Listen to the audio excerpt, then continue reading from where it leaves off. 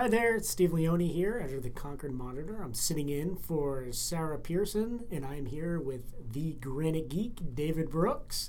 Hey Dave, welcome. Hello, Steve. All right, so you wrote a column today about a development in southern New Hampshire that's kind of trying to get off the ground. Why don't you give us kind of an idea of what this place is all about? Yeah, why I wrote about this development. It's outside our circulation area.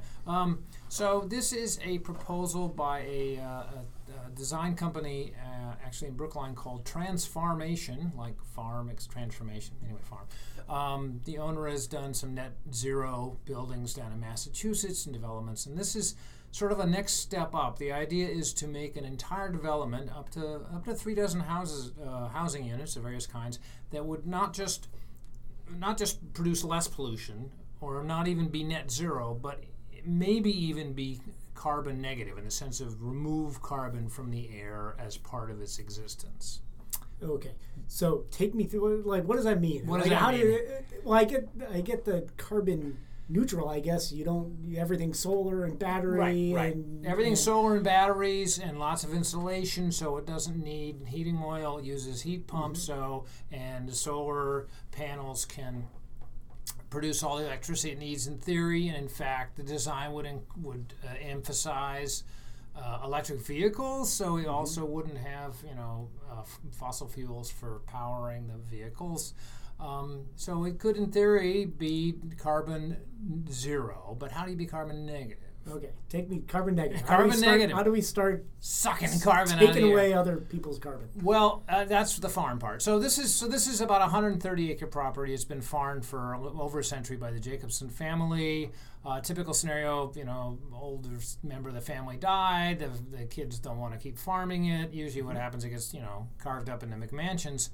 But they wanted it's in a family trust, and they really want to try to do something a little more, try to keep some farming there and also be environmentally, make enough money to be able to get rid of it. So the idea is they'll have these units that would be built not just to use less energy and cover their own energy, but to be built, in theory at least, they're going to try in ways to reduce the carbon output of building them. So that includes less concrete, or if no concrete, even in the foundation. Concrete's a big problem with carbon. But the farm would also be a farm, and it's set up a nonprofit, and it would be farmed in a way that can remove carbon from the air. Now, this is a real thing. A lot of research is going into this. Is the ways you do your farming, the ways you do your tilling or don't do your tilling, the kind of crops you grow and what you do with them. You can actually put carbon back into the soil, which is a good thing, and remove it from the air. We're not talking about huge amounts of carbon here. This is not going to suck it down. But the net result is, it could, in theory, be overall carbon negative. So, okay, so I imagine there's a big cost in this. We can talk about that in a bit. But, technically, do we have everything that to make something like this? Can we, technologically, even when you said if you without concrete, in New England, what do you make your foundation of? I think you probably have to put in a few concrete posts into the ground, but as compared to a completely concrete foundation, you can cut it way down, and cut it down so much that it could be compensated over a certain number of years by the farm. That would be the idea. So far as I can tell, all this stuff is technically feasible. The problem, of course, is cost, or the complication is cost. And that's part of the thing. So actually, one of the things that's interesting is trying to integrate the housing with the farm to make it more resilient, both financially and to a certain extent, food-wise. So, there's no 130 acres of farming in New Hampshire is not going to feed 36 households or at all, but it can be a part of it. And the idea is also that the finances of the house would help keep the farm going, in the sense that you could, if there's a transfer fee every time you sell one of the units, there'd be some condos, some apartments, some houses. Part of it would go to the farm. So that would be financially interconnected as well. Okay, and when you say farm, I'm assuming you're talking fruits and vegetables, or probably. Raising land. What they have right now, I believe, is mostly hay fields and kind of stuff, because there's money there. But the idea then would be to more food that would actually feed. But that has to be decided by the farmers. So how far along is this process?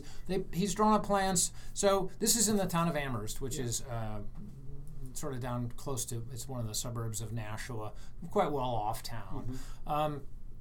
And it has, as I talked to the owner, Mr. Scott, Carter R. Scott of Transformations, he said that the zoning in Amherst is actually pretty progressive and is allowing this sort of thing. This zoning is often a problem with kind of innovative developments because we've set up zoning so 2-acre zoning and all your houses have to be spread out because whatever, because that's the way it was cool 20 years ago, and so you get all these McMansions scattered all over the place. So the zoning he's working at, there's finance issues, of course. You got to get financing for it. You got to make sure you can get buyers in. The houses are likely to have, the way he was talking about them anyway, less square footage than maybe we've gotten used to in the McMansion era. That's good environmentally, and it's reduces the amount of carbon you produce building them, but it might make it a little harder to find buyers. So things like that. There's some neighbor pushback. There's always neighbor pushback, right? Oh, whatever, it might hurt my resale value. So it's just starting to go through that process. It's just not. So does anything like this exist around to this degree? I know there's kind of elements of it. There's elements of it, and I'm not quite sure. So there's things called, part of what I sort of made fun of in my column is the goofy names that some of these have. There's agri-hood, which is like a neighborhood built around a farm. Instead of building it around a golf course, you build it around a farm. So there's agri-hood, which is kind of the idea here. And there's regenerative communities, which are the ones that try to be net zero and stuff. So that's an aspect of it. So one of those is in Peterborough, of course. What you expect Peterborough, good old liberal Peterborough. So yeah, there are ideas. This is so it's not impossible. Yeah. It's not completely out there, but it's. Then you have the human aspect. I'm thinking of the HOA agreement you'd have to sign, like no gas guzzling car could come visit. Well, that's a good question. Well, I'd come visit, no, but would you have to use an electric lawnmower?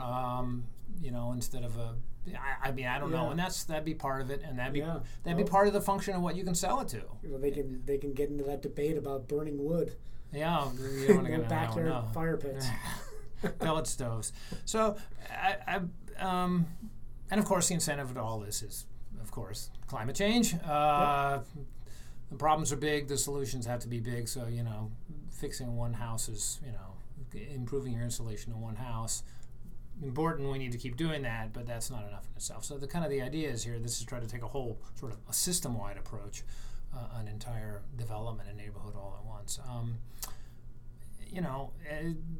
As I said, it's a well-off town, and the zoning is open to it, so this is probably as easy as it's supposed to. If it can work anywhere, it should work here. How scalable it is, how transferable it is, that's part of the problem. But hey, if it works really well, everybody might say, hey, we want to do that too. Sure. So, yeah, definitely. So, absolutely. Yeah. All right. Anything else to add? Anything else to add? No, I think that's about it. It's we'll keep my eyes on it. As I say, it's down in Amherst, but I think it's the sort of thing that would look pretty cool around here in the Concord area too. Right. Don't you think? Sign me up. Yeah, I'll go. I'll put my name on the waiting list. All right. All right. Good. So this story is available on ConcordMonitor.com, GraniteGeek.org. Subscribe to the podcast, Stitcher, Google Music, Podbean, iTunes. Absolutely. And tune in next week. Same bat channel, same bat time. There you go.